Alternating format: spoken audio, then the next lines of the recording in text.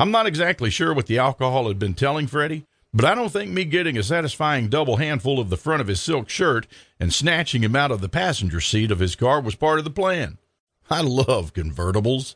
We wound up nose to nose, his toes a good 6 inches off the turf, and me smiling a very large, not very friendly smile. "Are you awake now, Fred?" "Jesus, Mary and Joseph, what the hell have you been drinking?" Screwdrivers. Moron. "Okay, Freddie, let's go over to the nice cop car." Why?" "Because I said so, Freddie." "You gotta tell me why I'm being arrested for." "Homicide and suspected DWI. You want to walk to my cruiser, or do I drag you?" You talked about leisure in Des Moines, eh? Lego ear? You got it by ear. We arrived at the cruiser and retrieved Freddie's wallet and called dispatch to report my location and to run a 27, 28, and a 29. I noticed that while I was on the radio, Freddie was sniveling into one of those newfangled cell phones to his lawyer, I assumed. Ha!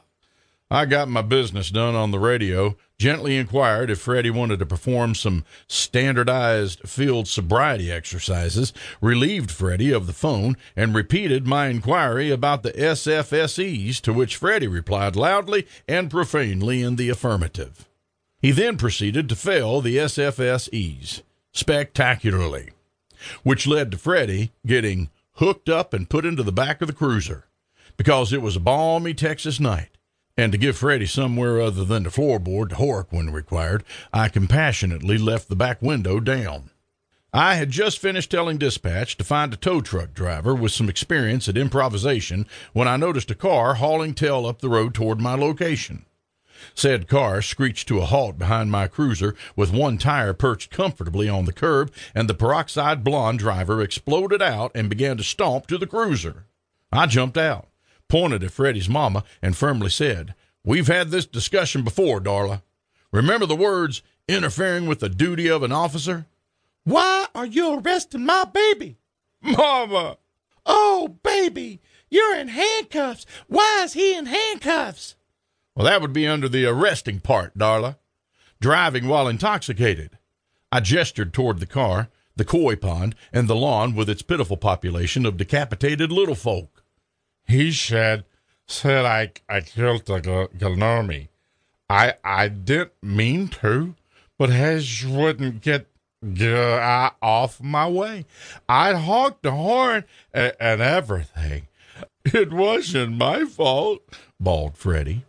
"Darla, he drove his car over that lawn. He reeks of booze, and he failed every single one of his sobriety tests. He's drunk. He was driving, and he's going to jail just as soon as the record gets here."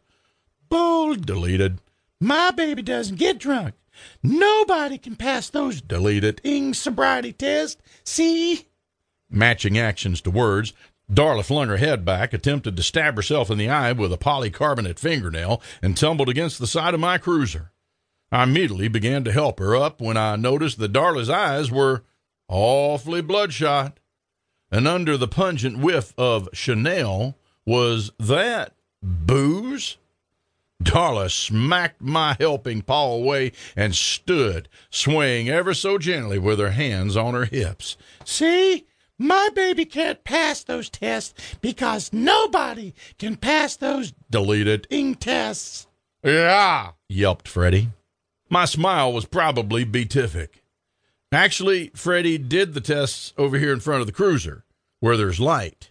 Darla stomped around to the front of my cruiser, attempted to touch her nose, and caught herself on the hood of my car, glaring triumphantly at me. He's also tried to walk and turn. Want me to show you how it's supposed to be done? I Deleted. know how it's supposed to be done. So saying, she promptly failed that one too. An angelic choir was softly singing hosannas in my ear as I gently mentioned that Freddie had failed the horizontal gaze nystagmus, and surely she... "I bet I've got a nystagmus too. Check and see." "Yeah," announced Freddie. Now, how could I say no?